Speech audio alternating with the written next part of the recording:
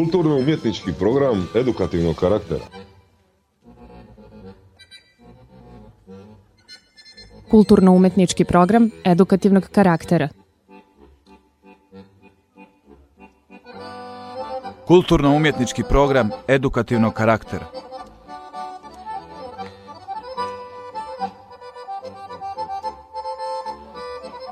Kulturno-umjetnički program edukativnog karaktera. Kulturno-umjetniški program izobraževalnega značaja. Kulturno-umjetnički program edukativnog karaktera. Kulturno-umjetnička programa od edukativen karakter. Program kulturartistik med karakter edukativ.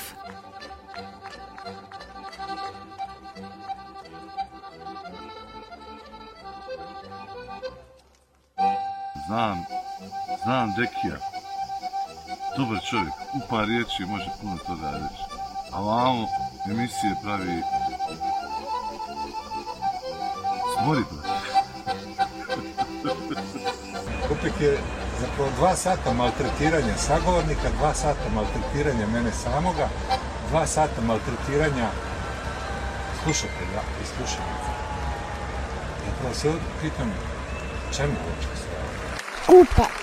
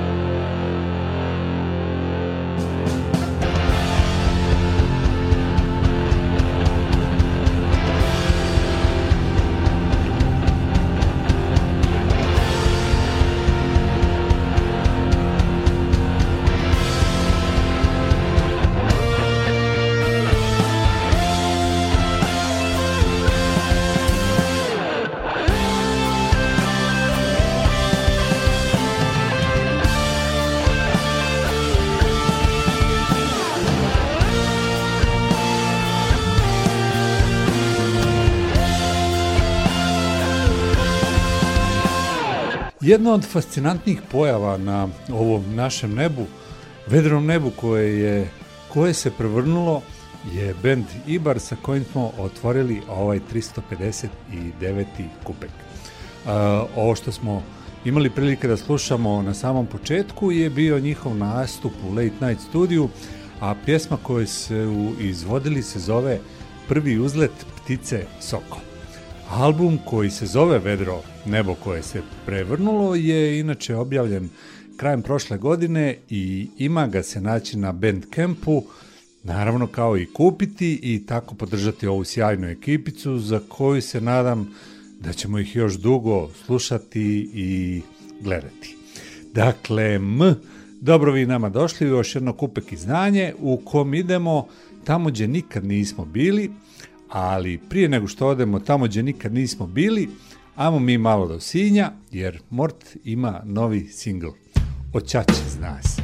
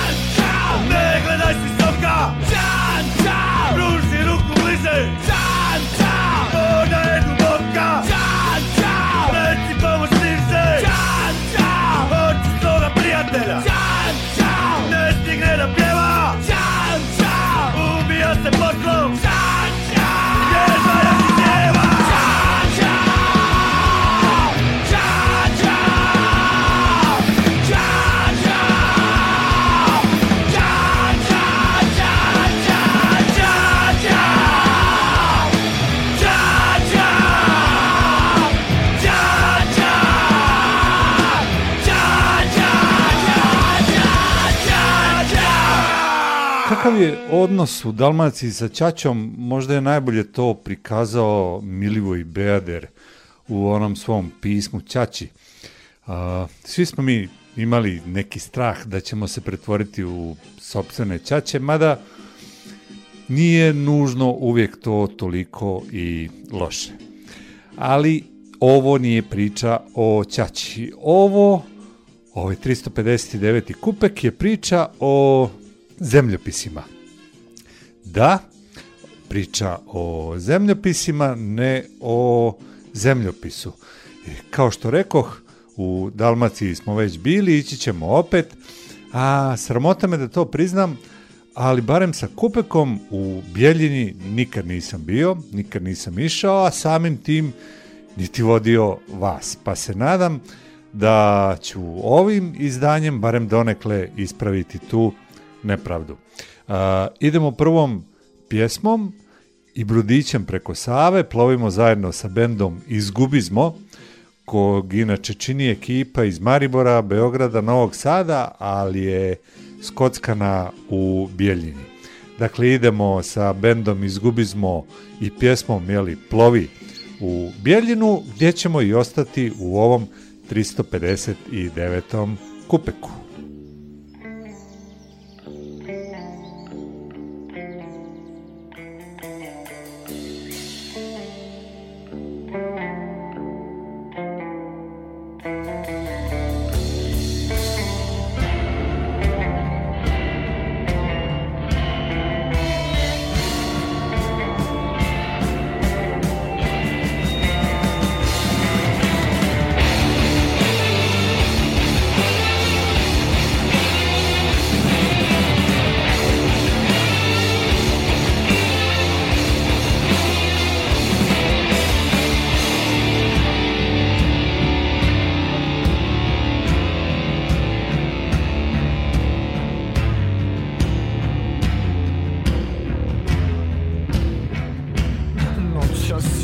došo, skočilo s mosta pravo na glavu, sa smješkom u propast. Još uvijek mu tijelo nisu pronašli, još uvijek se nije s obalom srelo.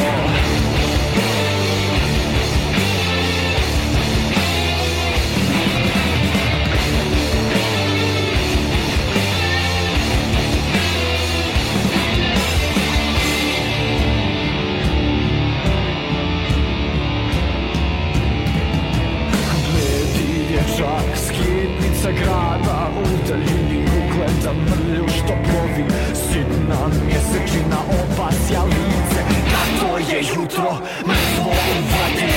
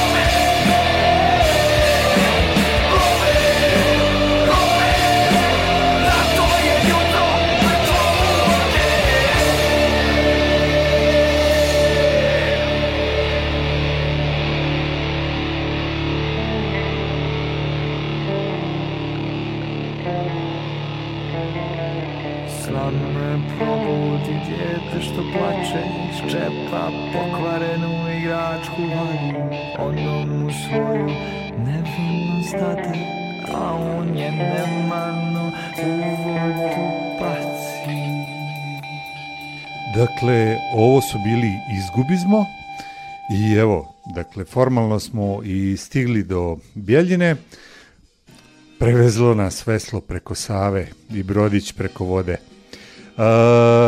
A u Bjeljini od prošle godine u jednom lokalnom pubu se dešava jedna jako zanimljiva manifestacija, mogu to slobodno tako da nazovem, koja se zove Zemljopisi.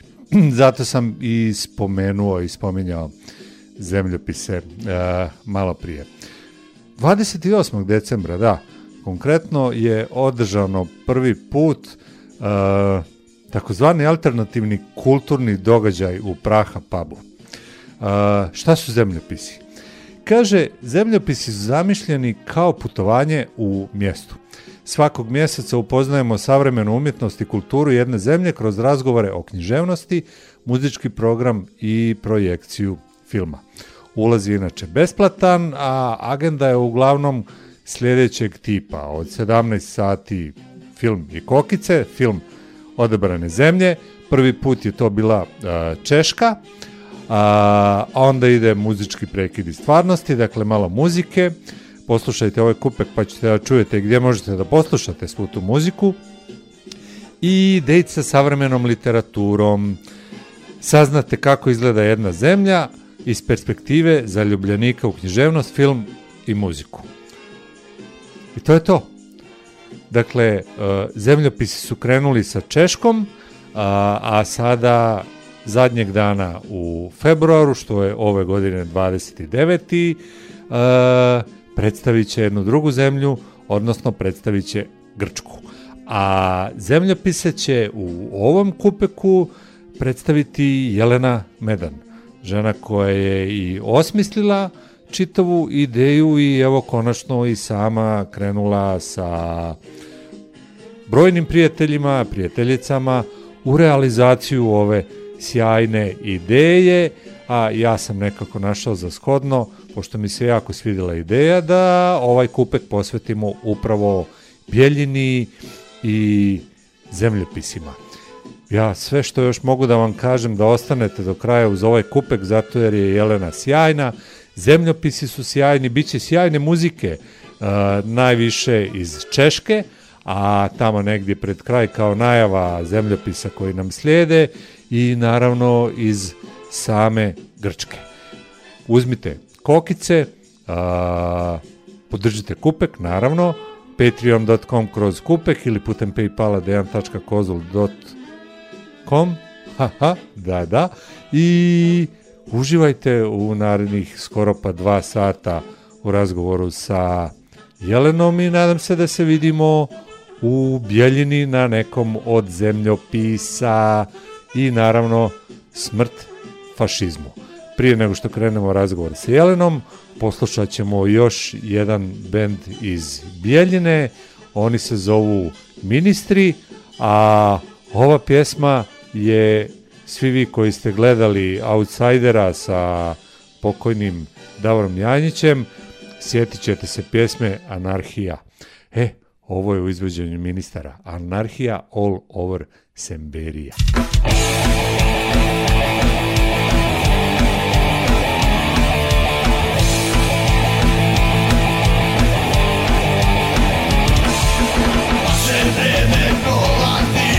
Naše vreme dolazi, nećemo vam praštati, sve ćemo vas jebati. Ne može nas jebat armija, ne može nas jebat murina. Zakon lazi, zakoni, jer mi smo ministri, ministri.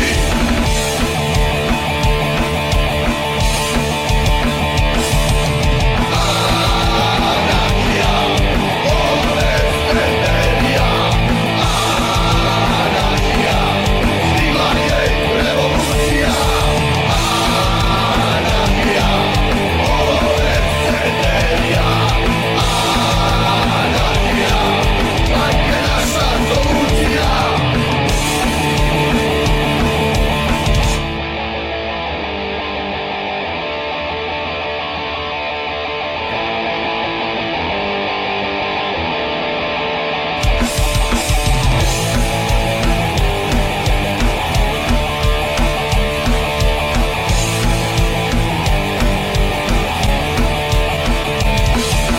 Dosta nam je vaše nepravde, varanja i obmane.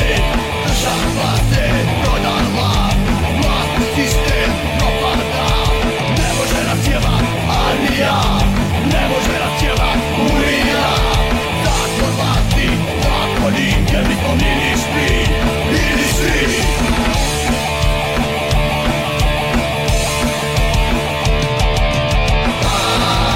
Anarhija, ove Semberija.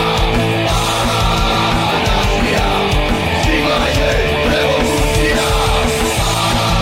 Anarhija, ove Semberija. Anarhija, like je naša solucija. Anarhija, ove Semberija. Anarhija, stigla je revolucija. Anarhija, ove Semberija. Anarhija, like je naša solucija. Drugovi i drugarice, kupek je tračak zdravog razuma u bespućima interneta. Zašto je pametno podržati kupek? Ukoliko ne podržite kupek, duhovi drugova iz druge Dalmatinske dolazit će vam u snove, pravit će vam haos, činit će vam noćne more, bacit će vas na Sutjesku, a to ne želite da proživite. Zato podržite kupek. Smrt fašizmu. Jelena, dobrodošla u Kupek, evo, zvanično.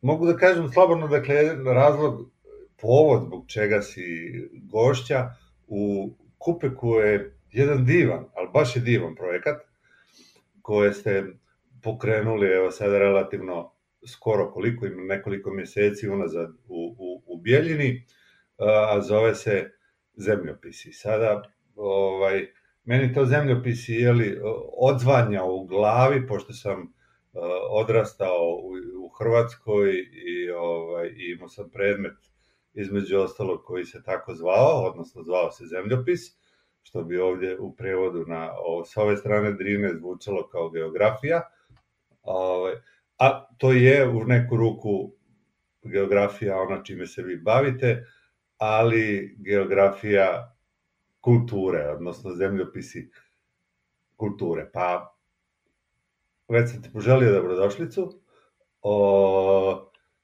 Da, i možda ne bi bilo loše za početak da mi ispričaš kako je zapravo nastala čitava ta ideja da u Bijeljinu, što je isto tako jedna od interesantnih stvari, jeste da si ti iz Bijeljine inače, ali o gradu o kom malo znamo i u gradu u kom takva kulturna dešavanja nisu baš nešto česta. Da donesete kulturu, bilo da je riječ o filmskoj, bilo da je riječ o muzici, bilo da je riječ o književnosti, a možda i nečem petom, to ćeš mi ti reći. Hvala ti, Dejane, na pozivu prije svega i na tvojoj zaista iskrenoj zainteresovanosti za projekt. Da, dolazim iz Bijeljine i već, iako je moja adresa od 2002. godine Beograd, ja jesam dijete Bijeljine i moja porodica tamo živi. I s obzirom da smo blizu, često se viđamo, dolazimo i ostali su ti neki kontakti. Iako mi kada selimo se u druge gradove, često je teško održati neke kontakte. Samim tim ljudi se mijenjaju, jel? Tako da i ta neka prijateljstva ostaju ili se mijenjaju vremenom, a sama ideja Zemljopisa je nastala pa možda i prije nekih 10 godina. Također kroz razgovore sa prijateljima. Slušala sam i tvoje emisije kada si pričao o Kupeku, kako je nastao Kupek. Tako da me to i podsjetilo negdje na možda ljude koji su se našli, koji su različitih interesovanja, ali opet stalno su negdje u istim krugovima.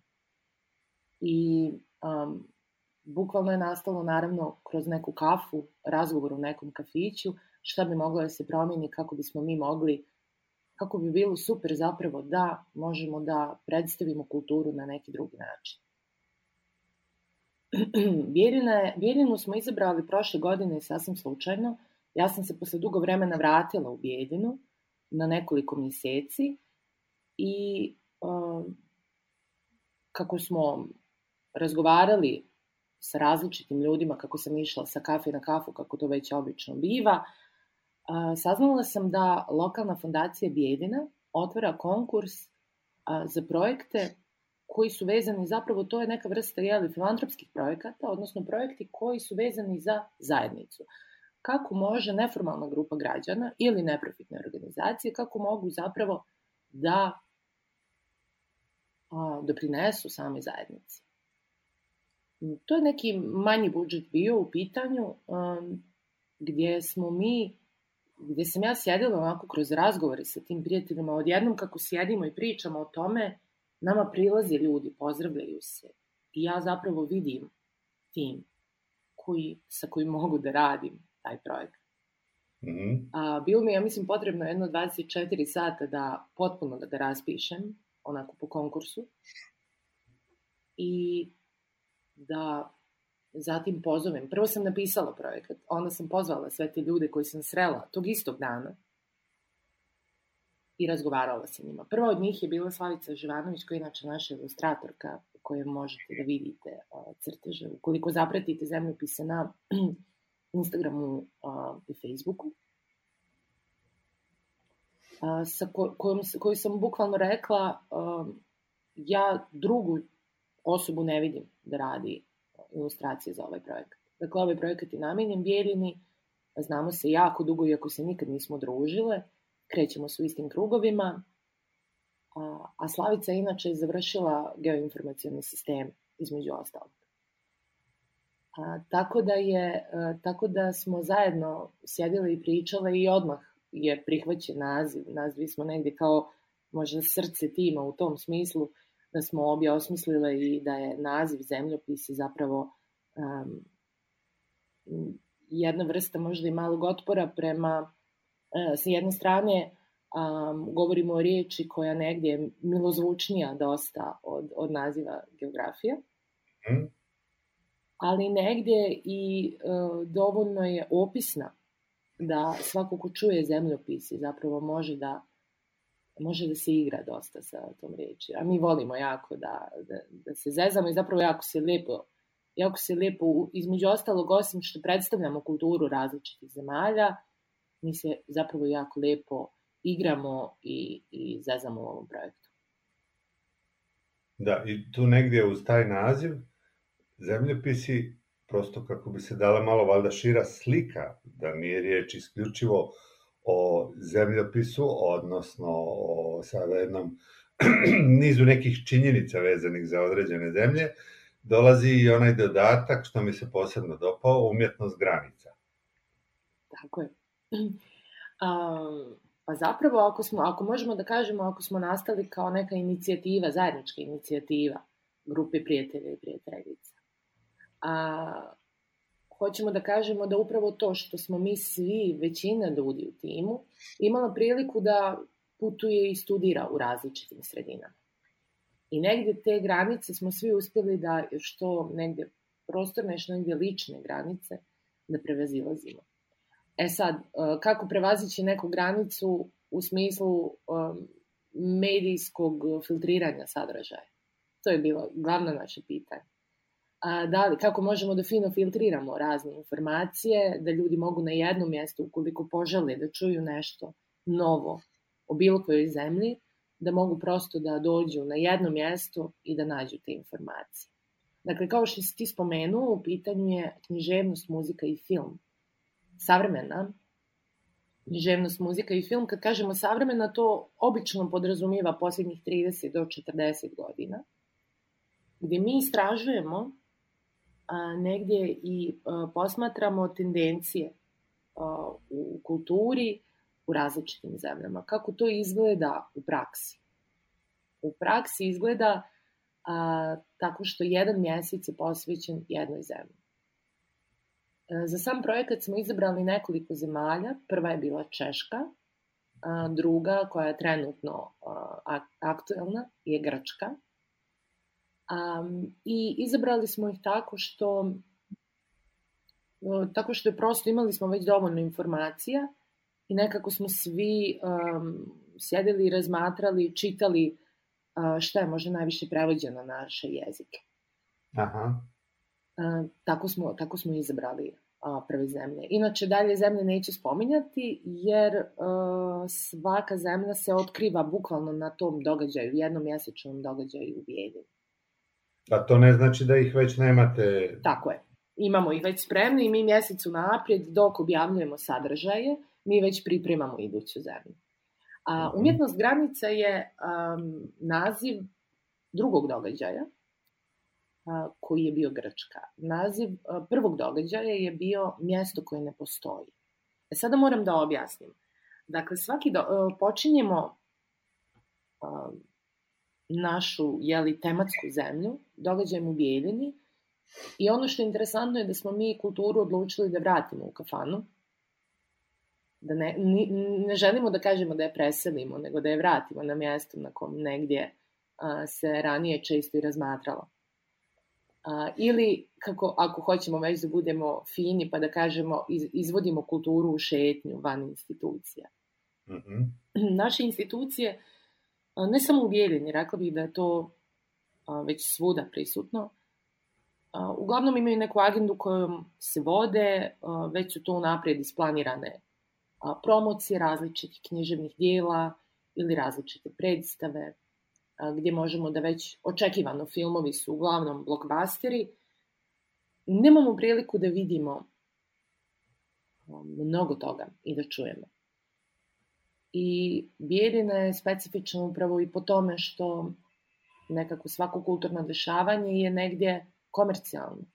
Željeli smo zaista na ovaj način da pokušamo nešto drugačije, da ono što nije komercijalno vidimo kakva je zainteresovanost. Mi i dalje zapravo čeprkamo i gledamo, posmatramo reakcije.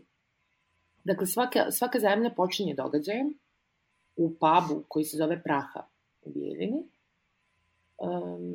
u kom zaista možemo od 7 uveče do najčešće 10, iako nekad i ostanemo i duže, zapravo vodimo program koji se sastoji, dakle prvo se sastajemo od 7 sati počinje film koji odaberemo, nakon toga slušamo muziku koja je aktuelna i na posljedku nekoliko nas razgovara o prevođenim književnim dijelima na naše jezike. Kao što sam rekla, prvi događaj je bio posvećen Češkoj, zove se Mjesto koje ne postoji, a naziv je zapravo jedan dio, čini mi se da je to bilo iz zbirke priča Mateja Horžave, Presedanje, češkog autora koji je zapisao negdje svoja, navodno, svoje utiske iz Gruzije. Mm-hmm. I na taj način pokušavamo, dakle, da sve te neke specifičnosti iz romana koje čitamo, muzike koju slušamo iz filmova, na taj način promovišemo. Na svakom događaju ljude čeka po primjerak mape koja je složena u vidu autokarte, odnosno sa jedne strane može da se vidi stilizovana mapa određene zemlje, a sa druge strane su prijedlozi, naši prijedlozi, dakle, muzičkog izbora, književnog i filmskog. Tu se nađe i poneki tradicionalni recept sa nekim veganskim ili vegetarijanskim twistom, koji je obično zapisan u formi putopisa. Mm-hmm. I ono što može u karti da se vidi, dakle, karta je potpuno specifična, jer bukvalno ucrtavamo određene pojmove koji su opet nama bitni, ali možda su bitni autorima tih dijela. Osim mapa, često su tu naravno različiti promotivni materijali, kao što su neke naljepnice koje su opet na koje obično reaguju jako lijepo ljudi. S obzirom da su crteži, mogu reći i donekle, to je apsolutno stil Slavice Živanović, odnosno Lulu na mostu, kako sebe zove, ali oni dosta podsjećaju na dječje crteže. Da. I s obzirom da su crno-bijeli, to nam je posebno drago jer ne želimo da svrstavamo zemlje negdje u neke okvire zastava i boja, nego pokušavamo da kroz tu neku možda malo i naivnu perspektivu, igrajući sa tim, prikažemo svaku zemlju na drugačiji način. Odnosno da pokušamo da vidimo možda zemlju prvi put nekim dječjim očima ili na neki malo drugačiji način.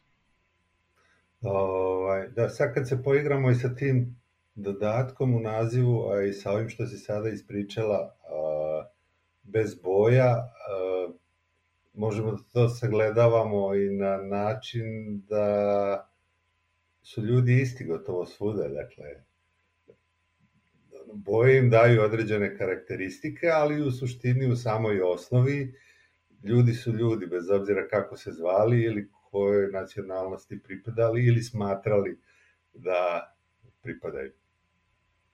Tako je. To je ono negdje i gdje što pokušavamo da dočaramo možda mapama, a nadam se da ću imati priliku da ti pošaljem mape? Ne, ja se nadam da ću ja imati priliku, ne da se nadam, nego sam siguran da ću imati priliku da dođem u Bijeljinu. Sad nisam siguran da li ću stići baš na grčki, ali već na neki sljedeći, da. Tako da će biti prilike svakako. Da. U mapama, mape su specifične, to što si spomenuo, brisanje granica. Na mapama nemamo jasne granice. I uglavnom, evo, interesantna je mapa Grčke je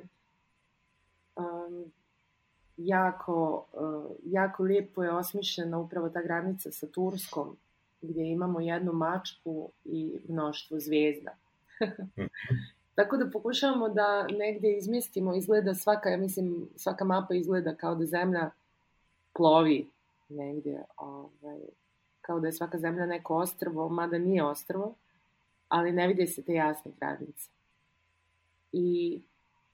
I to je negdje možda i sama poenta zemljopisa, je da pokušamo da približimo svakodnevni život jednog današnjeg Grka ili Grkinje, evo u ovom slučaju, našim ljudima. Jer ne želimo da mislimo samo o turizmu, ne želimo samo da mislimo o različitim načinima. Obično kada kažemo o bilo kojoj zemlji znamo da nabrojimo par, možda i stereotipa, ali kad govorimo o kulturi, evo recimo o književnosti ili o muzici, dakle tu smo vrlo ograničeni. Iako često čujemo grčki radio u pozadini kod nas, rijetko ko sluša zapravo muziku i ima rijetku priliku da čuje možda neke alternativne bendove.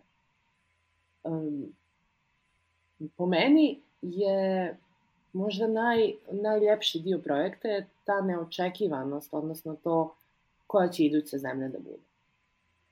I ljudi nas često i pitaju kao dobro, a koja je iduća zemlja? Jer upravo na događaju se sazna o kojoj se zemlji radi, pa onda sad mogu javno da kažem da je Grčka, ali mi idući događaj imamo 29. februara, je dan koji ne postoji inače. Da. I tada otkrivamo novu zemlju kojom ćemo se baviti u martu. Jako lijepo je kako ljudi reaguju. Mi osim društvenih mreža na kojima predstavljamo i različite književna djela, različite filmove, mi prikazujemo negdje, ja se nadam da će sutra naš sajt biti live konačno, gdje ćete moći zapravo svi ćemo moći da čitamo intervjue sa različitim autorkama i autorima, sa bendom recimo iz Olomouca iz Češke koji je bio u Bijeljini na jednom festivalu, sa prevodiocima, prevoditeljkama različitih književnih dijela, gdje možemo da pričamo i ono što je meni posebno drago su razgovori, intervjui sa našom dijasporom koja živi u tim zemljama. Koja je na neki način vezana, da li su vezani za kulturu kroz, a mogu biti i studenti. Tako da očekujemo dosta zapravo razgovora koji su nekako neformalni, gdje pokušavamo da saznamo kako funkcioniše kulturni život u tim sredinama i ne samo u glavnim gradovima, nego upravo kao što i naš projekat negdje nije samo vezan za Bijeljinu, jer on online je dostupan svim ljudima koji su našeg govornog područja. I nadamo se da će u Bijeljini nastaviti ovi događaje da se dešavaju ove godine, ali već imamo pozive da se malo selimo, tako da razmišljamo i o tome. Jer nemamo granice. Ja? Kulturno-umjetnički program edukativnog karaktera. A louka voní, a voní, a voní. Projdu se po ní, když slunce se k obzoru kloní. A za kopcem klekání zvoní. Krásný svět, šťastný svět, nový svět. Tamhle za kopcem ten svět, můj nový svět, můj šťastný svět. Začíná za kopcem. A oheň praská a praská a praská. Vůně dýmu chřípí laská. Na větvi zahlédla jsem dlaska. A za kopcem bydlí moje láska.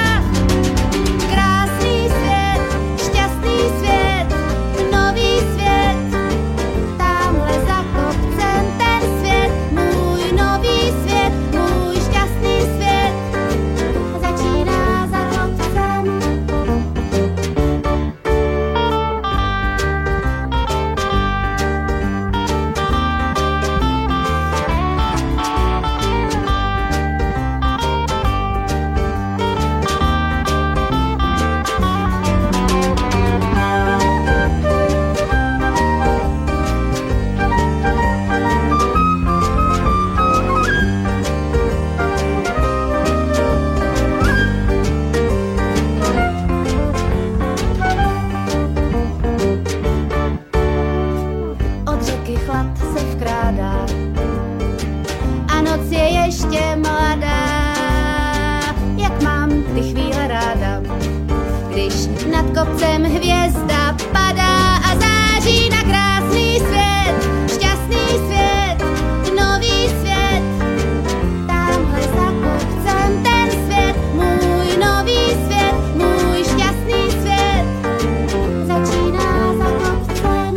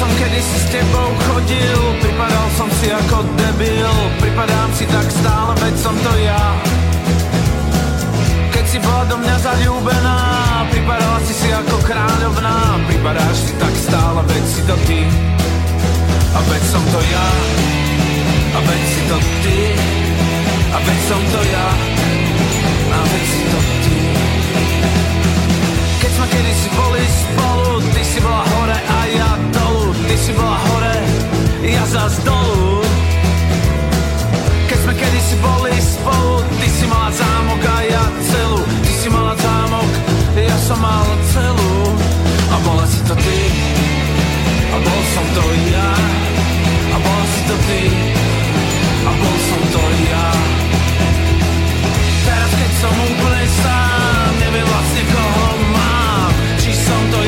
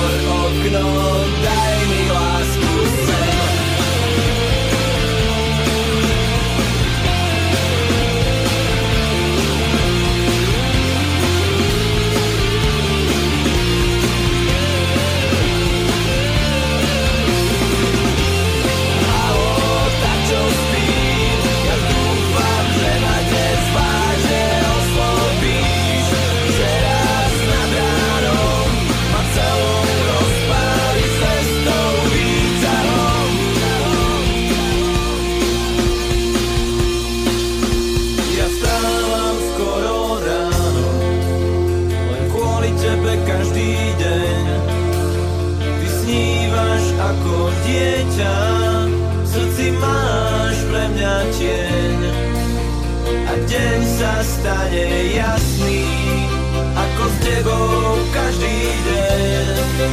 Keď slnko vyjde ráno, tak ako každý iný deň. A s prvou ranou kávou pozerám ti do okien. A deň sa stane jasný ako s tebou hádam každý. Tak otvor okno, daj mi lásku sem.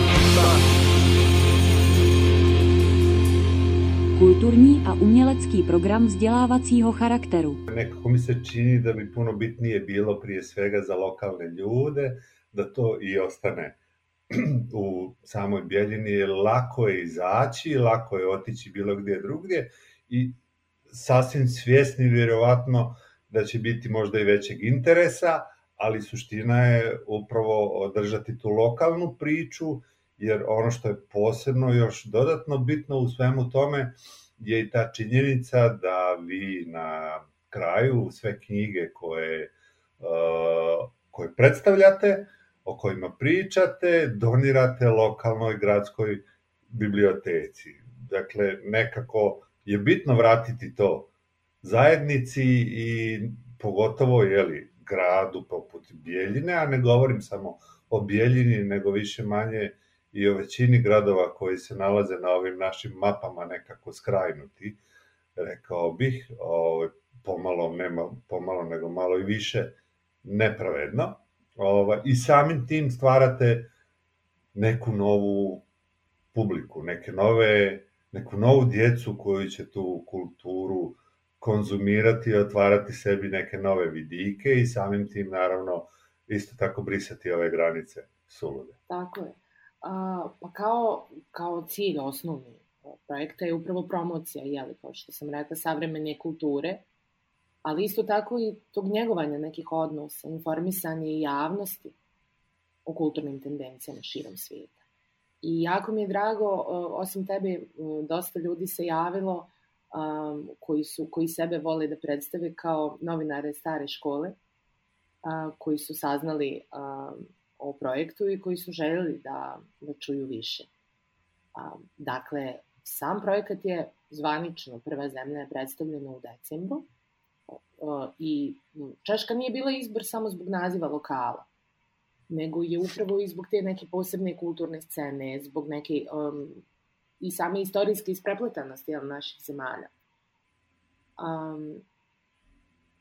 Dakle, za svaki događaj, kao što si rekao i hvala ti što si napomenuo to, mi zapravo nabavljamo knjige i koje su prevedene na naše jezike.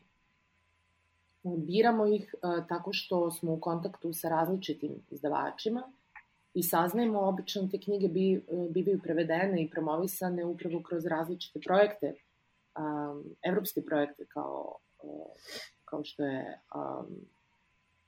Europa Nostra, i tokom događaja, dakle, kao što sam rekla, posjetioci dobijaju mape, međutim, mi ove knjige doniramo biblioteci grada zajedno sa mapama, sa posebnim posvetama i želimo na taj način, s obzirom da naša biblioteka, koliko god da se trudi u Bijeljini da ostane u toku, nekako sva ta savremena izdanja izmiču, ja vjerujem, većini biblioteka.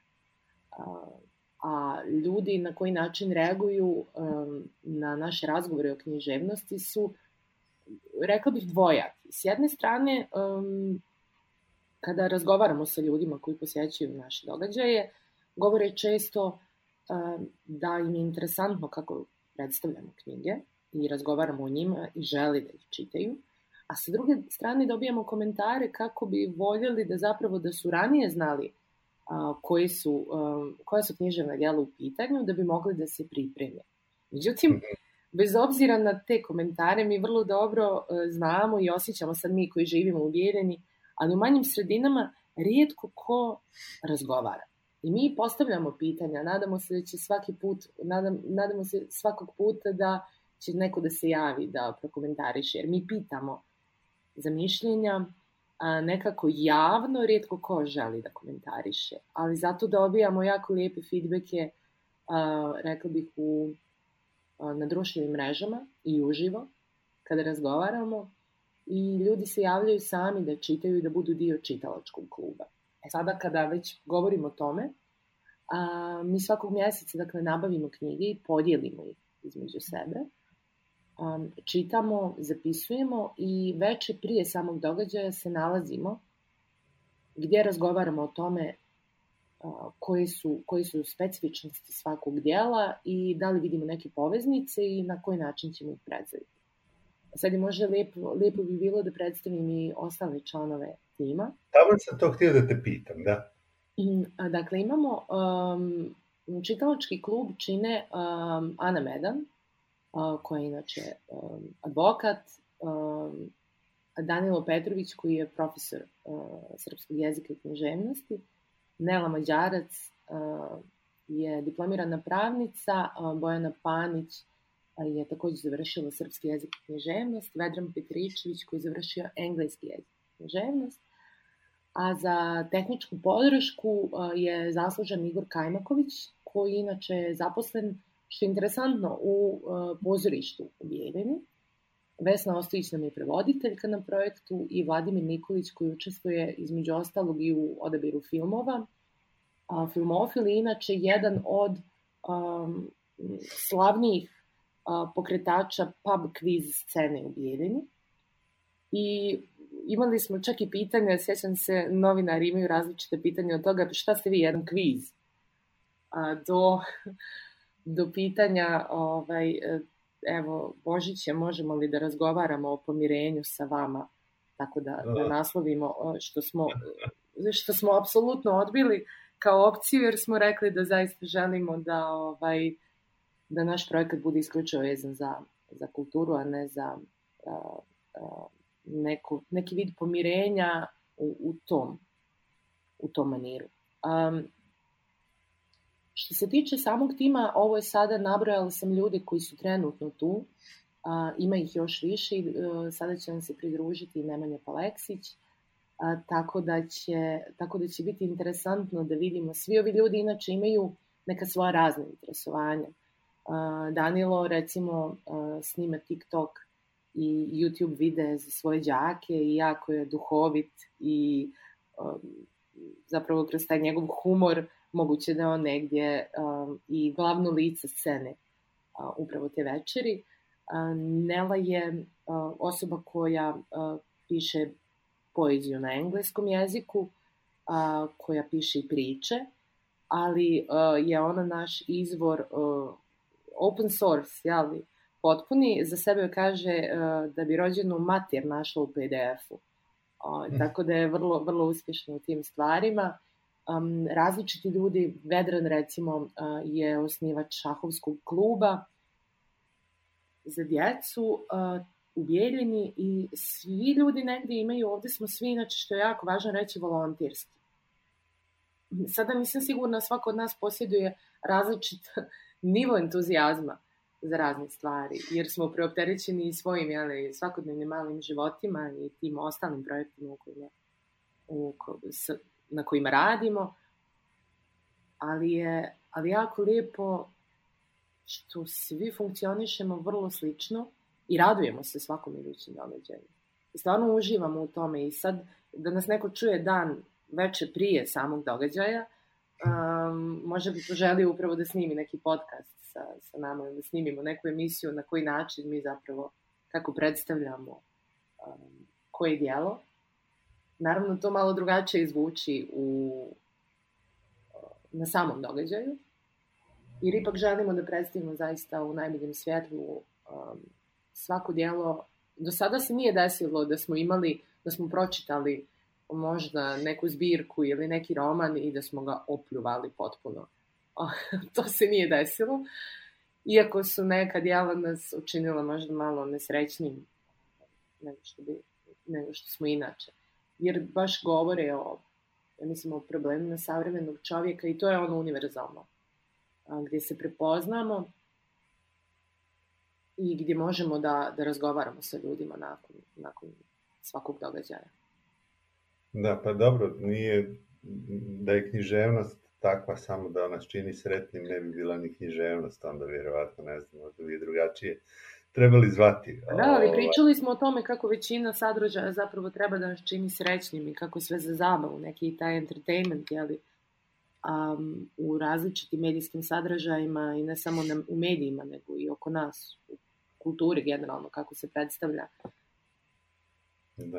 Pa ne bih rekao čak ni da se film koji ste predstavljali u ovom češkom dijelu, zove se Češki san, da može da nas čini sretnim, koliko god na prvu ruku to možda izgledalo smiješno, ali onako kad malo razmislimo, zapravo riječi o svemu onome što viđamo gotovo svakodnevno u ovom našem okruženju. Tako da kad malo stanemo, da, možda će osmijeh biti na početku, ali poslije čekaj, stani malo, da. Otvoriti oči, to je u stvari ono što je najvažnije.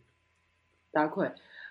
Za prvi događaj znamo da je bilo u cijeli pub može da stane otprilike 80 do 90 ljudi zimi. Ljeti je to mnogo više. Na prvom događaju je bilo nekih možda 40 do 50 ljudi koji su jako im je bilo interesantno što smo izabrali taj film. Ja mislim da je jedno ili dvoje su nam prišli koji su ranije imali priliku da gledaju taj film. U pitanju je dokumentarni film koji je nastao, odnosno koji je prikazan uoči pristupanja Češke Evropskoj uniji i koji negdje kritički posmatra upravo taj naš konzumerizam i na način na koji mi možda i vjerujemo negdje medijima i trudimo se da prikažemo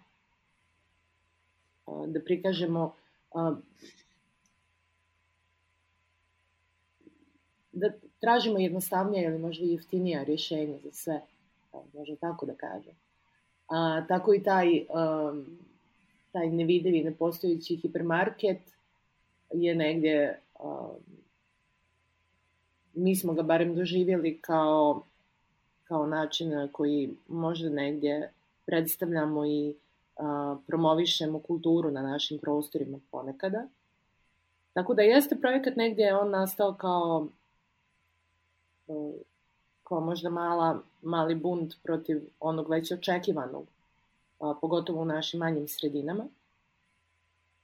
Ali također ti razgovori nakon filma, nakon projekcije filma, gdje su ljudi u jednom momentu plakali, u drugom momentu se smijali. I zatim kada smo pričali o književnosti, ispostavilo se da je apsolutno zajednička tema. Ili možda taj neki motiv koji se svuda prožima kroz svako djelo je upravo bila smrt. Pa smo se zezali na kraju događaja, kao ako vam se ovo dopalo svaka čast, vidimo se idući put. Možda, nismo sigurni u kom broju, ali idući put je zapravo bio pun pub i čak su rezervisali stolove jer su željeli da dođu ljudi. Tako da nam je baš drago da su oba događaja jako dobro prošla. Ono što je interesantno je da tu nisu bili samo, prvi put su možda bili neki naši prijatelji i poznanici, tu su bili predstavnici lokalne fondacije Bijeljina, ali drugi put su dolazili mladi studenti koji su nam prilazili oduševljeni da tako nešto postoji u našem gradu. Neki studiraju vani, u smislu moguće u Austriji, u Švajcarskoj, čini mi se da su nam prišli neki studenti. Neki su na univerzitetu upravo studiraju u samoj Bijeljini i jako im je bilo interesantno da takve stvari postoje. Oni su navikli da znaju za takve događaje u nekim većim sredinama i razgovarali su kako mogu također da nam se pridruže. Tada smo mi i na samom prvom događaju odlučili da svakog mjeseca otvaramo konkurse za putopise i za fotodnevnike. Jer svako od naših ljudi je negdje imao priliku da putuje. Silom prilika ili sopstvenom željom. I trudimo se da se povežemo sa, kao što sam rekla već i sa dijasporom sa kojom razgovaramo. I na taj način pozivamo zapravo i zajednicu da učestvuje u kreiranju sadržaja i da predstavi neke gradove ili neke prostore negdje kroz svoj objektiv ili upravo kroz svoju viziju, kroz neke kratke priče ili kroz putopise, mogu biti čak i u stihu. Javljaju nam se ljudi zaista sa različitih, opet koji govore istim jezikom, ali sa različitih, kako da kažem, iz različitih krajeva, koji zaista žele da se posvete tome. Ono što je posebna inspiracija je, postoji ta inicijativa kluba putnika u Beogradu, koja se zove Spasimo putopis, sa kojima smo razgovarali možda na koji način oni, koja je njihova percepcija i na koji način ti ljudi pokušavaju da spase putopis iz nekog zaborava i iz tih nekih standardnih, možda i klasičnih normi putopisa. Tako da smo mi odlučili da možda neke recepte prikažemo upravo kroz putopis. Nadam se ne samo recepte, nego treba nešto i konzumirati na kraju recepta. Da. Pa ne znam, nas je nekoliko zapravo u projektu koji obožavamo da kuvamo i kojima je hrana također način putovanja. Kada ne možemo da otputujemo negdje, pogotovo za vrijeme pandemije, svi su poludjeli za banana bredom i ne znam, kuvali smo različite specijalitete i tražili razne načine. Osim toga što smo završili 15 nevidljivih fakulteta, dobili razne sertifikate, imali smo priliku i da kuvamo jer smo bili zatvoreni.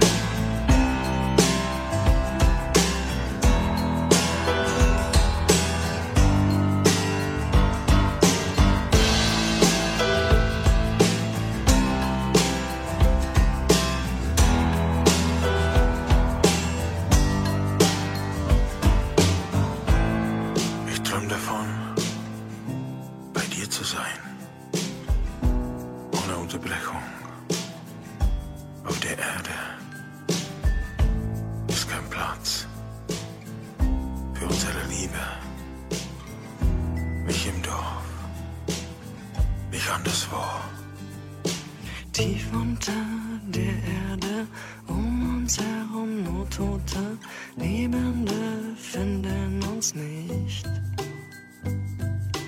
Hluboko pod zemí, kolem jen mrtví jsou, živí nás nenajdou.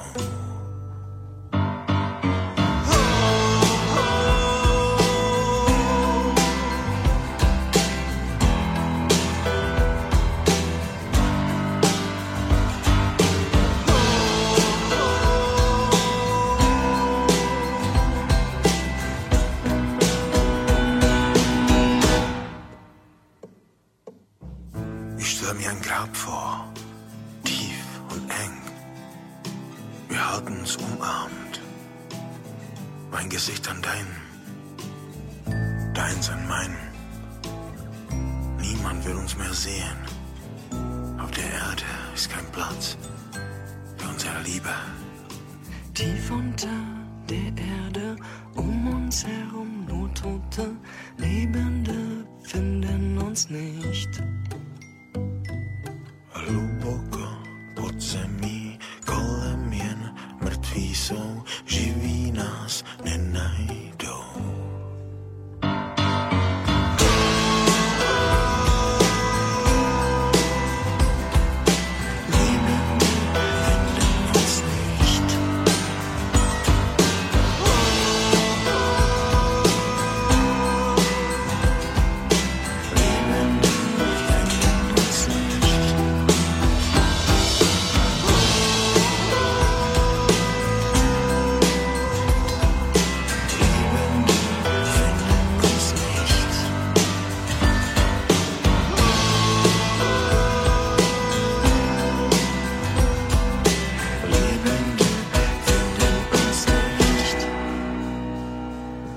Tief unter der Erde, uns herum nur Tote, Lebende finden uns nicht. Hluboko pod zemí, kolem jen mrtví jsou, živí nás nenajdou.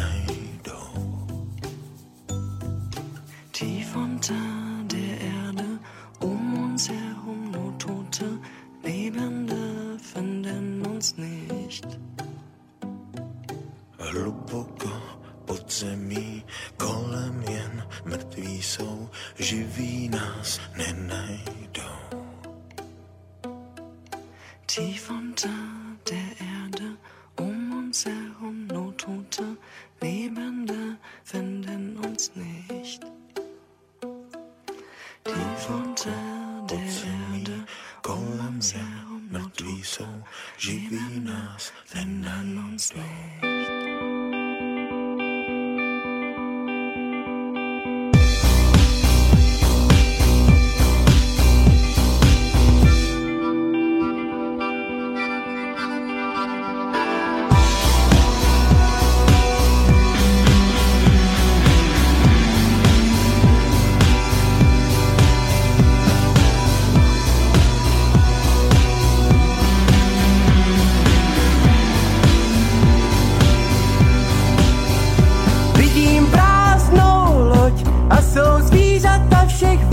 Přede mnou celý zástup jmen, všem se zdál týž sen, až stanou, že se vynoří svět nový a tohle teď má být. A vítr sílí a ví.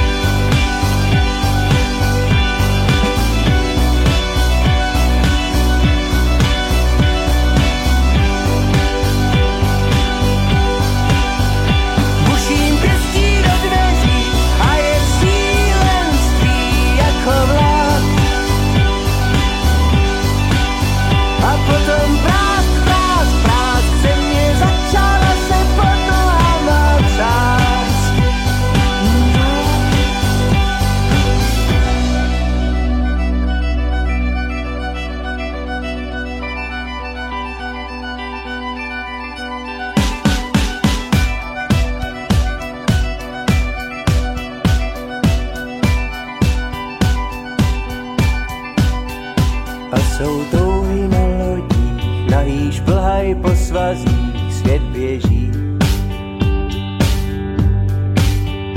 Potom čáry na polích, první znaky na mracích, barevný. Domy prázdný jsou, zem se hýbe pode mnou. Já zůstanu s tebou, zůstanu pořád s tebou.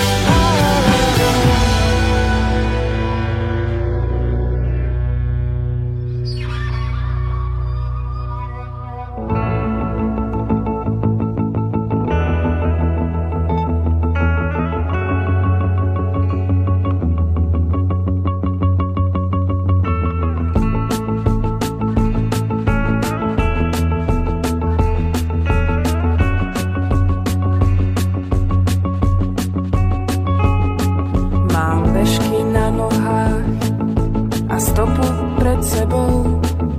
a neviem bežkovať. A problém so zimou, mám bundu nevhodnú.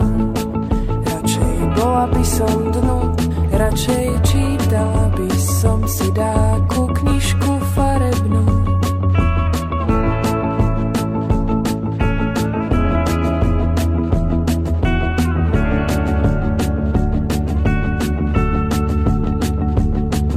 Ale už som na štarte, kto si ma lapil pri chate, iba vosk mi nechal tu. No čo je toto za partu? Tak sa snažím voskovať a aj možno sa schovať, ale nie je prečím a nie je prečo. Snažím sa kľud zachovať.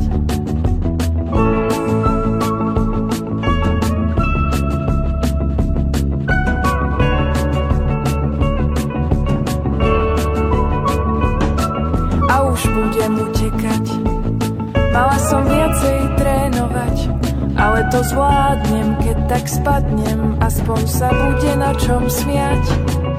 A vietor zafičí, zrazu už ma neničí, už ma teší, už je lepší, zrazu so mnou necvičí. Už idem rýchlo k vám, cestou zdravím kolegov, prišli ma podporiť, hrávam s kapelou.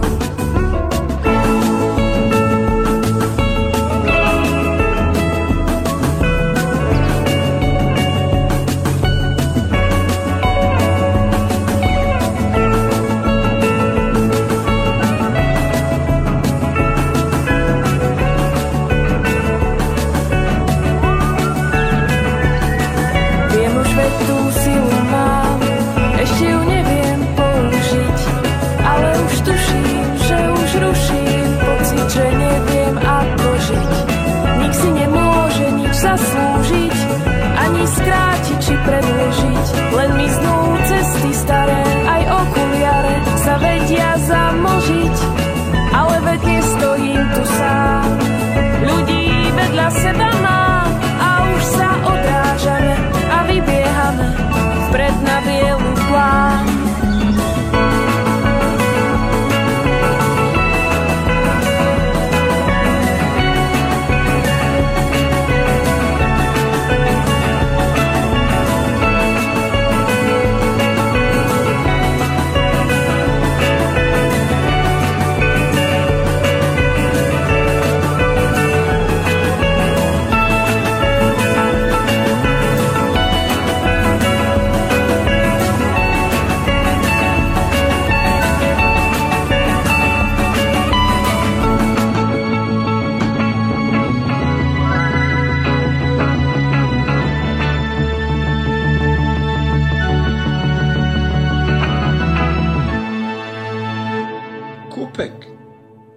Kakav kupek, čoveče, spakuj se. Kada si spominjao podcaste, sjećam se da je baš prije pandemije smo radili na nekom projektu kako možemo da zapravo da pomognemo mladima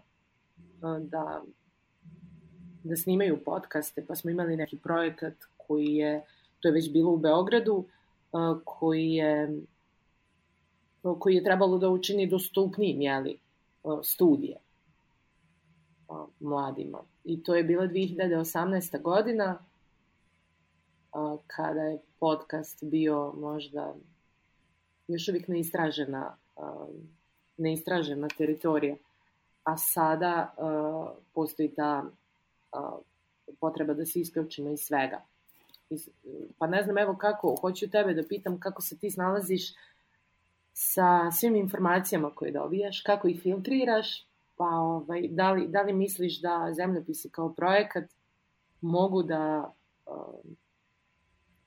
da uspiju da filtriraju neke informacije o pojedinim zemljama? Mislim da je riječ o iskustvu prije svega. Drugo, mislim da ste najveće korake upravo napravili na samom početku. I sad je jako bitno stvarati tu neku zajednicu oko sebe, bilo tu užu koja će stvarati sam program, a posebno zato sam i spominjao Bijeljinu, stvarati tu zajednicu malo širu koja će na različite načine učestvovati u svemu, počevši od onih koji će dolaziti isključivo samo na te događaje, do onih koji će i aktivno sudjelovati na različite načine, čitajući, komentarišući, pa što da ne i pisući ili praveći već neku muziku i svega.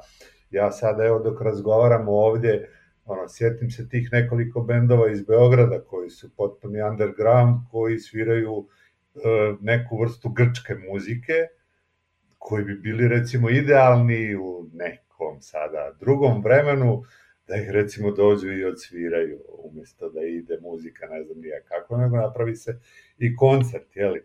Mislim, puno toga se može raditi, a ono što je ključ u svemu tome je upravo ta vaša ljubav, koju vidim da je zaista ogromna, taj entuzijazam, pa zato na kraju krajeva i radimo ovaj kupek upravo zbog toga, jer to prepoznajem negdje više manje kod svih ljudi koji su bili u ovoj emisiji, tako da je bitno nastaviti. Drago mi da imate tu lokalnu podršku, ja vjerujem da je to više manje neka simbolična i simbolični iznosi, ali pomaže, naravno, bolje nego ništa, jer na kraju krajeva svi smo mi negdje suočeni i prinuđeni prije svega da se snalazimo na različite načine da bi preživljavali u ovom svijetu, a i kupek, a i sve ovo čime se bavimo je nešto što nam hrani dušu prije svega i održava zdravim u ovom suludom svijetu. A kako filtrirati sve?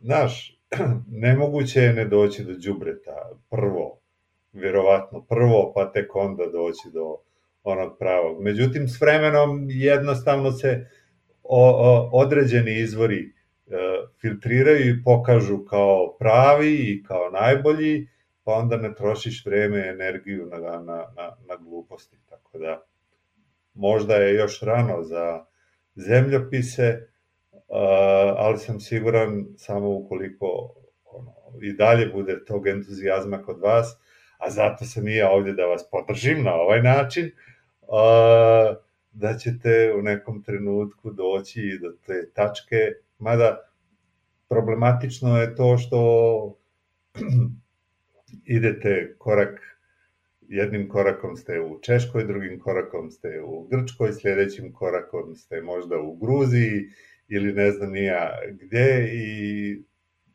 treba tu svaki put iznova tražiti nove izvore. Tako je. Mi smo zapravo, toliki je to entuzijazam da smo odlučili svakog mjeseca da predstavljamo jednu zemlju. Međutim, razmislit ćemo o tome da li će biti, zapravo da li ćemo godišnje praviti 12 događaja, kao što je planirano, ili 6, da bismo upravo mogli što kvalitetniji sadržaj da stvorimo. Iako je nas dosta u projektu, nekako imamo utisak sada da smo negdje tu preopterećenost nastaje kada se s jedne strane pokušavamo da približimo druge, pokušavamo da približimo jednu zemlju drugima, dok mi pripremamo uporedo još novu. Ali to je sad stvar negdje našeg dogovora i da vidimo na koji način će najbolje mi da funkcionišemo i također i kako lokalna zajednica kako će da reaguje. I sav taj prostor koji dijelimo sa ljudima, ono što je interesantno je ta definicija zemljopisa kao prostorne stvarnosti, gdje osluškujemo koliko i njima prija i na koji način. Naravno, neki govore da bi voljeli da je to svake nedjelje, što je nemoguće uraditi, naravno. Kako se isključivo samo time bavili možda? Da. A tu imamo i taj, pa što spomenuo, finansijski aspekt, s obzirom da smo mi ograničeno, dakle, naš projekat je ograničen i željeli smo vremenski, ali uslovljen donekle projektno, ali naš entuzijazam je takav da mi želimo da nastavimo i meni je posebno drago kada se javljaju, recimo Češki centar u Beogradu nam se javio također kada su saznali, zatim Helenska fondacija upravo je u posljednje vrijeme također nam se javila sa željom da nam pomogne, tako da sada razmišljamo o malo drugačijim nekim modalitetima saradnje, a također razmišljamo i na koji način ćemo se u buduće finansirati. Pa smo odlučili da ćemo najvjerovatnije da testiramo upravo našu lokalnu zajednicu, da vidimo da li možemo da ih aktiviramo i na koji način oni zapravo i žele, da li će u pitanju da bude neki fundraising ili ćemo se odlučiti na neke druge korake, to ćemo saznati negdje u idućem mjesecu. Ja svakako bih voljela da napravimo neku možda i bolju saradnju sa različitim izdavačkim kućama sa kojima komuniciramo, da bismo mogli zaista da i oni uvide koliko je važno da sva ta literatura koja je prevođena da se nađe upravo u gradskim bibliotekama širom Srbije, Bosne i Hercegovine, Hrvatske. A tu su i te neke specifičnosti da recimo različite djela su različito prevođene. Tako smo imali Moranu Lucije Faulerove, koja je češka spisateljica, jedno sjajno djelo koje je na hrvatskom prevedeno kao Spašavanje smrti. A Morana je zapravo, da se podsjetimo, dakle to je iz naših paganskih vjerovanja, koja je boginja smrti i koju često, čini mi se da je tu u Dalmaciji, se spaljuje lutka kada zima prolazi, da prođe sve što je loše. Ne, generalno svuda na Primorju u vrijeme završetka tih maškarana, karnevala i ostalih, nešto što se zove mesopust, kao posljednji čin je spaljivanje nekoga ili nečega što je simbol zla. Eto, imali smo simpatičnu tu jednu dešavanje tamo kada je spaljena lutka Aleksandra Vučića i Vladimira Putina. Mislim, ljudi su spaljivali svašta, ali ono što me recimo posebno, to me nešto ne dotiče, ali bilo je ispaljivanja likova migranata. Isto tako. Ali da se vratimo na to, čisto sam samo htio da pojasnim. Dalmacija. Čak naprotiv nije toliko, da, jeste i Dalmacija, ali gotovo čitavo Primorje, da. Da, s obzirom da imamo dakle, te spaljivanje čudnih lutki, lutaka na Primorju, kod nas u Češkoj se zapravo ta lutka baca u tekuću vodu i zatim se gađa kamenjem. Svi se okupe i na taj način zapravo proslavljaju kraj zime i zapravo prognanstvo negdje zla. I to je interesantno kako je dakle, kod nas je prevedena, odnosno kod nas, kada kažem u Srbiji, na srpski jezik je prevedena kao Morana, na hrvatski jezik je prevedena kao Spašavanje smrti. I tu imamo isto te neke čudne, recimo, Pavla Horakova je njen veličanstveni roman Teorija čudnovatosti je prevedena i kao Teorija čudaštva. Tako da imamo tu negdje igru riječi već u samim tim nazivima, što nas je i podsjetilo na zemljopise i kad nas pitaju a zašto zemljopisi, zašto ne geografije. Tako da je taj igre riječi i moć prevoda je nešto što nas posebno inspiriše. Također nas inspirišu neprevodive riječi sa raznih jezika i često postavljamo pitanje na intervjuima prevoditeljima i prevoditeljkama na koji način oni prevode neke neobjašnjive možda situacije ili specifičnosti određenih zemalja. Pa su onda tu razne anegdote i nadam se da će uskoro da ćemo svi moći da pročitamo i te neke anegdote na sajtu. Tako da javit ćemo kada bude live, tako da možemo svi da uživamo. Eto, baš mi je drago što si to sada spomenula, jer i o tome sam i htio da pričamo i o izdavačima i o prevođenju. Pa evo sada dok razgovaramo, dok mi spominješ to, pade mi na pamet da i taj strip o kom smo i pričali o Kupeku, Nine Bunjevac, koji se zove Fatherland u originalu, koji je kod izdavača u Srbiji preveden naravno kao Otadžbina, a u Hrvatskoj kao Zemlja otaca. Tako da, i nekako mi se čini da bi to čak isto moglo biti interesantno u nekom trenutku, sva ta različita prevođenja, odnosno sa različitim prevoditeljima i prevoditeljkama razgovarati upravo o nekom dijelu, posebno ukoliko oni namijenjaju suštinu, jer nekako mi se čini da je to zapravo i najvažnije u svemu. I ajde sad nas to negdje vraća na to pitanje, možda i jako bitno, a vezano je za same izdavače. Drago mi je evo da si spomenula da su vam se javljali nakon događaja u Češkoj.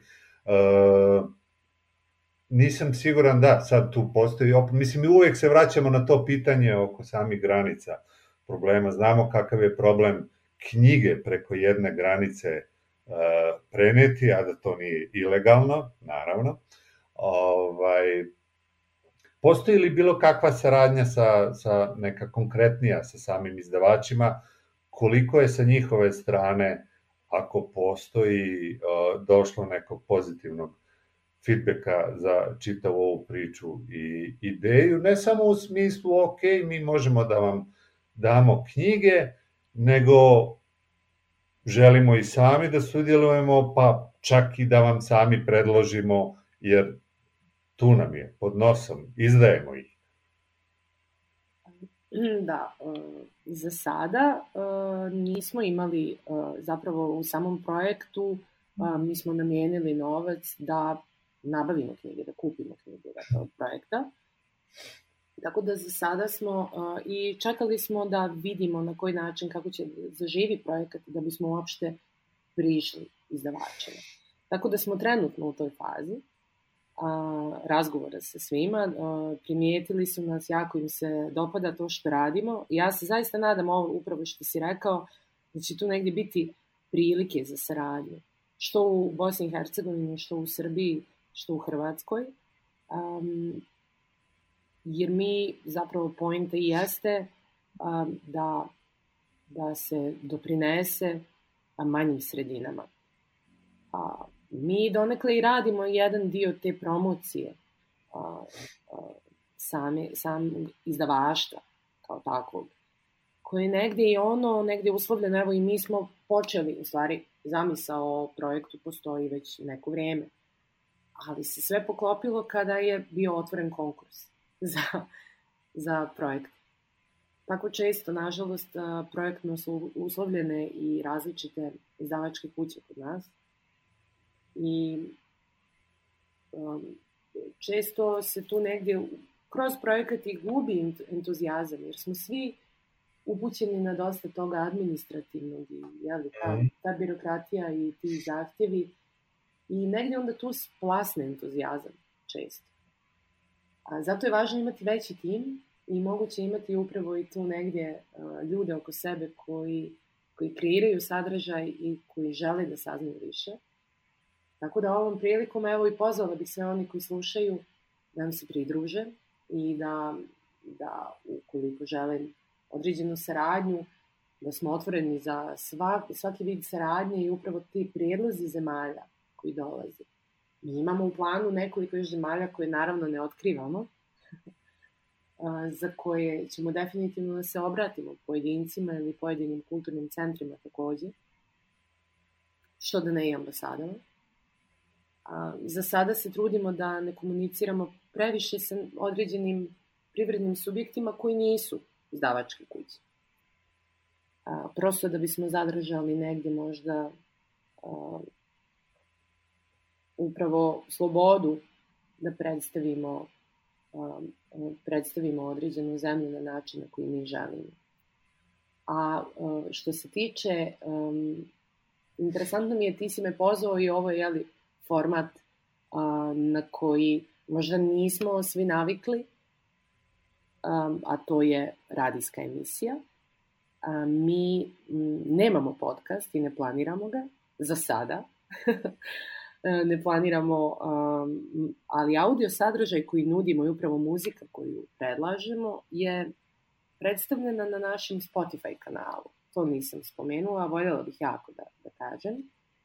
Da na Spotify upravo imamo naše playliste, Spotify Zemljopisi takođe. A na našim playlistama svaka playlista je upravo naslovljena po događaju. Mjesto koje ne postoji za sada i umjetnost granica. I tu imamo grčku playlistu koja je možda neočekivana jer nemamo mnogo muzike koje naš narod može da čuje na radiju dok odlazi u Grčku na odmor. Također u Češku dok odlazi da popije negdje pivo i da ima priliku da čuje neki češki možda indie rock.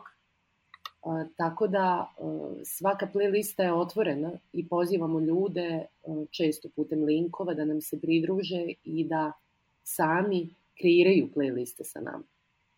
I to je ono gdje također pokušavamo da aktiviramo zajednicu. Čini mi se da je za sada to najmanje uspješno, ali bih jako voljela da u budućnosti nastavit ćemo sa tim, da pozivamo i da zapravo vidimo koliko ljudi kod nas, sada ja nisam sigurna i koliko ljudi želi da se pretplaćuje na razne servise, ali Spotify je jedan interesantan način na koji možemo također da komuniciramo kroz muziku sa našim slušalcima, slušateljkama ili posjetiocima i posjetiteljkama događaja. Da, pa dobro, živimo u takvom vremenu gdje su ti kanali komunikacije zaista toliko razgranati i sve je moguće, što je sjajno, a opet sa druge strane to nas vraća i na ono pitanje, je li kad je već sve moguće, kako u svemu tome pronaći izvor koji će pomoći da ti proizvedeš nešto i izneseš, vratiš nazad. Da, vrijeme, trud, ljubav, naravno, to je ključ u svemu i ja vam zaista želim, još ne puno mjeseci zemljopisa, nego još puno godina i volio bi da ostanu u okviru Bijeljine. Ja bih također voljela da ostanu u okviru Bijeljine i da zaista inspirišemo neke nove ljude i da nam se pridruže, a također i znamo da je smjena generacija nešto što je neminovno i nismo potpuno zatvoreni. Naš krug je dosta otvoren i drago nam je da postoje ljudi koji žele da se pridruže već sada. Također, voljela bih da te pitam, pošto to pitamo često ljude, tebi bih voljela da pitam kako bi izgledala možda tvoja mapa, lična. Kada bi mogao da zamisliš kako izgledaju tvoji prostori, za sada životni, na koji način bismo možda mogli da ucrtamo neki sadržaj umjesto već poznatih topografija? Morao bi da razmislim o tome. Ono što mogu odmah da ti kažem, da ako već moram da pričam o nekoj omeđenosti i o nekim granicama, ili o neomeđenosti, ono što je moja mapa i što su moje granice omeđenosti vežu se isključivo za jezik kojim govorimo. Kako god ga zvali, vežu se vjerovatno i za državu u kojoj smo živjeli, koja se zvala Jugoslavija, ali to je zato jer je prosto ta i takva granica postojala, ali prosto ne želim sebe da limitiram isključivo samo ni na to. To je više neka vrsta, rekao bih, bunta na sve ono što nam se dešava posljednjih nekoliko decenija i onda je moj izbor upravo odatle. Osim što živim taj prostor, što radim taj prostor, što i sam potičem sa svih tih prostora, on je u neku ruku i bunt, ali ako je već bunt, što bi onda i bunt zatvarao u okvire tih granica? Evo, odgovor ti nije baš najkonkretniji, ali svakako jedan od razloga i zašto sam te zvao da razgovaramo je bilo upravo to pitanje umjetnosti granica, jer moto ovog što ja radim, ove emisije je umjetnost kao najjača politička opcija. A za umjetnost granice ne postoje.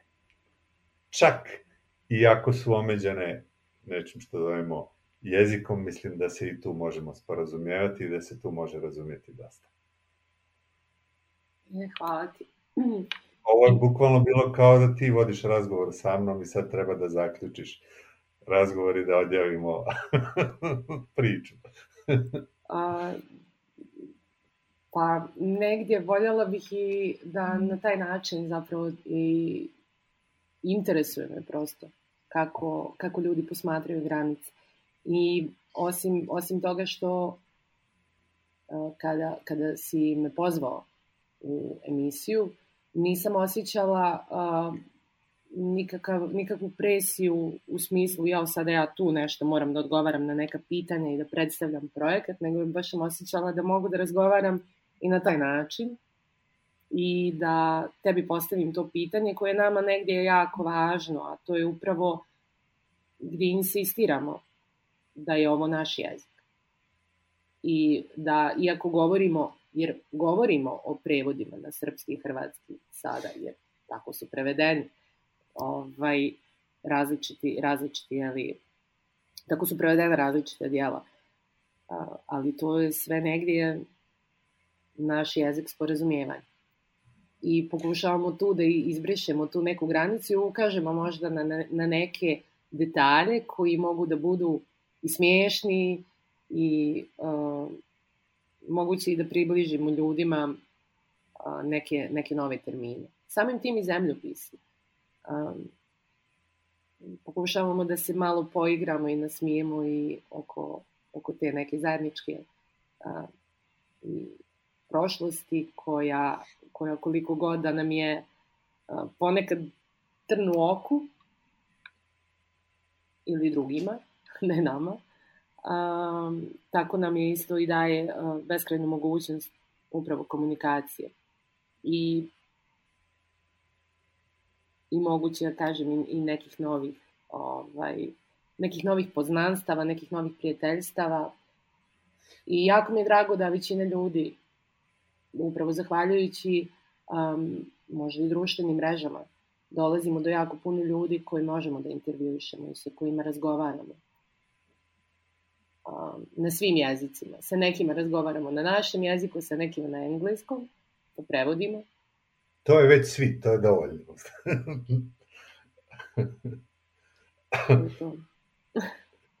Mada naravno, šalim se, vrlo su bitni lokalni jezici, međutim za tako nešto je potrebno imati i prevoditelje, dodatno komplikuje i poskupljuje čitav proces.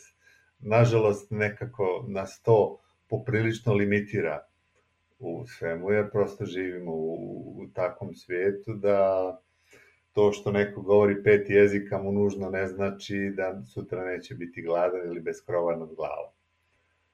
Tako je. Da. Jelena, hvala ti puno na ovom razgovoru. Divan je bio, inspirativan i ne znam šta da kažem, radujem se. Već me kopka zapravo, koja je naredna zemlja? Dakle, pa koja će biti ona tamo naredna, šta vam je na tom spisku? I već me kopka da vidim da li mogu na neki način da doprinesem. To bi bilo jako lijepo. 29. februar je naredni događaj u Praha pubu u Bijeljini i počinje u 19 časova kao po nekom starom običaju. To je četvrtak, a trenutno nam je zapravo otvoren konkurs, pa evo da pozovemo ljude da pošalju svoje putopise ili fotodnevnike na zemljopisi@gmail.com gdje mogu jako slobodno da komuniciraju sa nama i da nam pošalju svoje zapise. Mi ćemo rado da profiltriramo, kao što profiltriramo i dosta informacija, i da objavimo na sajtu, nadam se jako skoro, i javljamo kada bude live.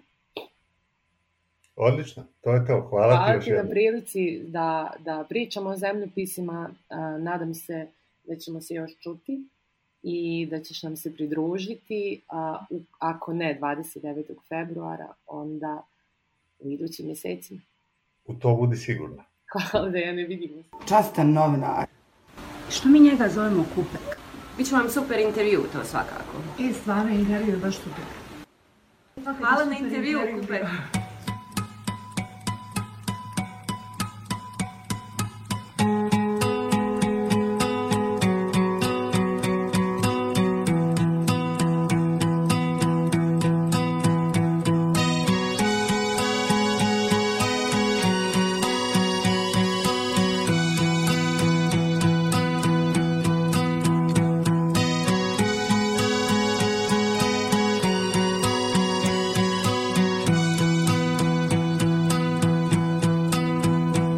Όλες οι μέρες μοιάζουν σαν να είναι Κυριακές. Όλες οι μέρες μοιάζουν σαν να είναι ίδιες με το χθες. Όλες οι μέρες από το δωμάτιο πλανήτη βλέπω ακόμα ένα κομίτι να πέφτει προς το σπίτι. Τίποτα όρθιο δεν θα μείνει στη ζωή. Όταν με βρήκες μ' είχανε φάει φρίκες. Αγαπώ όταν μου είπες με ξαναφάγαν οι φρίκες. Όλο φρίκες.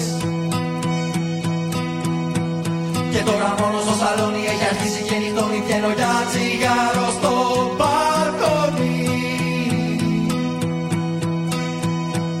Βλέπω κροκόδιλους στους δρόμους και σηκώνω τους ώμους. Βλέπω βία, διαφορία, ψεκασμένους δολοφόνους.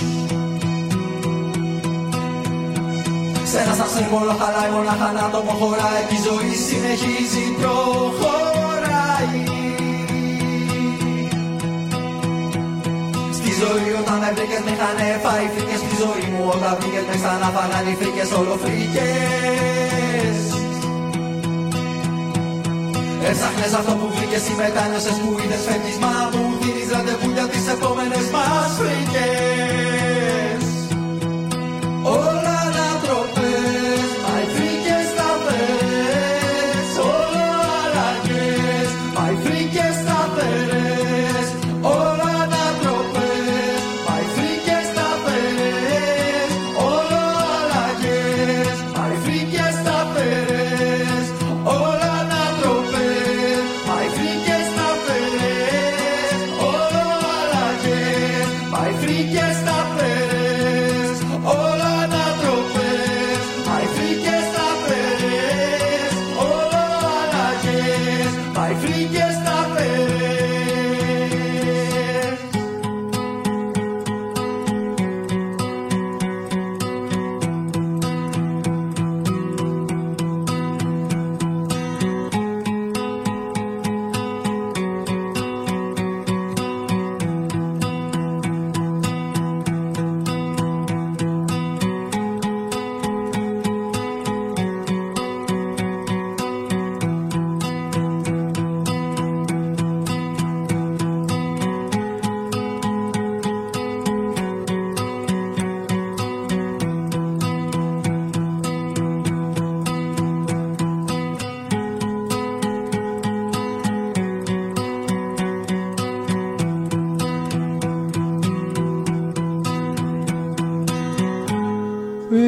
Tako, dakle, ovo je bio Kupek sa Jelenom Medan, Kupek o zemljopisima.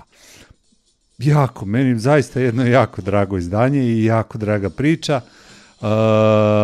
I eto, nadam se zaista da ćemo imati prilike i da se vidimo u Bjeljini na nekom od sljedećih zemljopisa. A već sljedeći je, kao što rekao, 29. februara ove godine. Da, sljedeći je tek za 4 godine, tako da bilo bi lijepo da se vidimo u Bjeljini.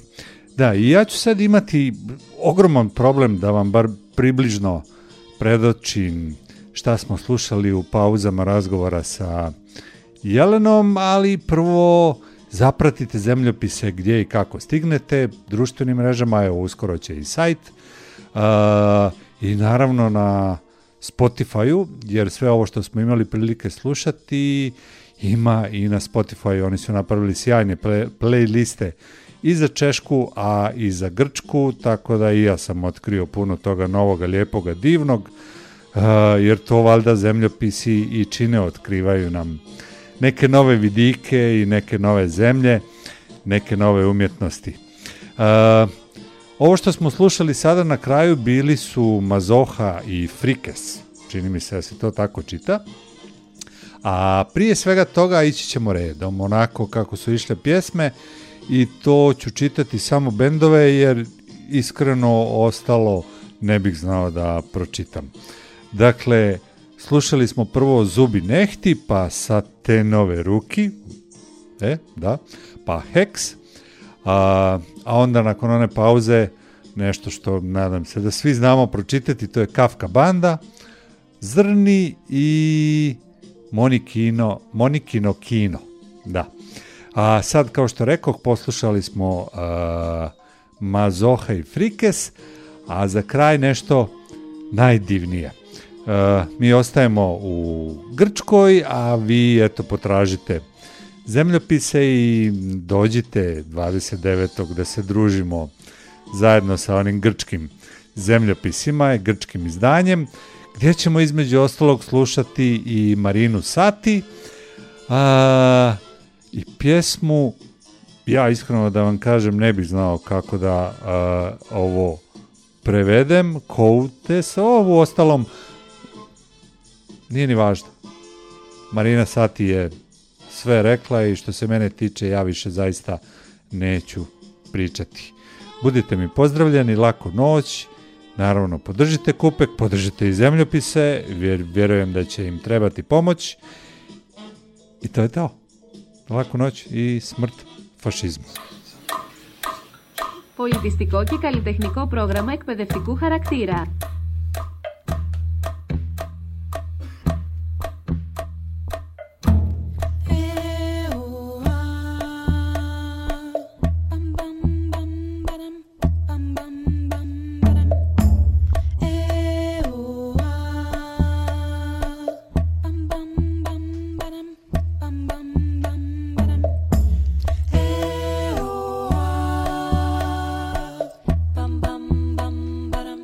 Bam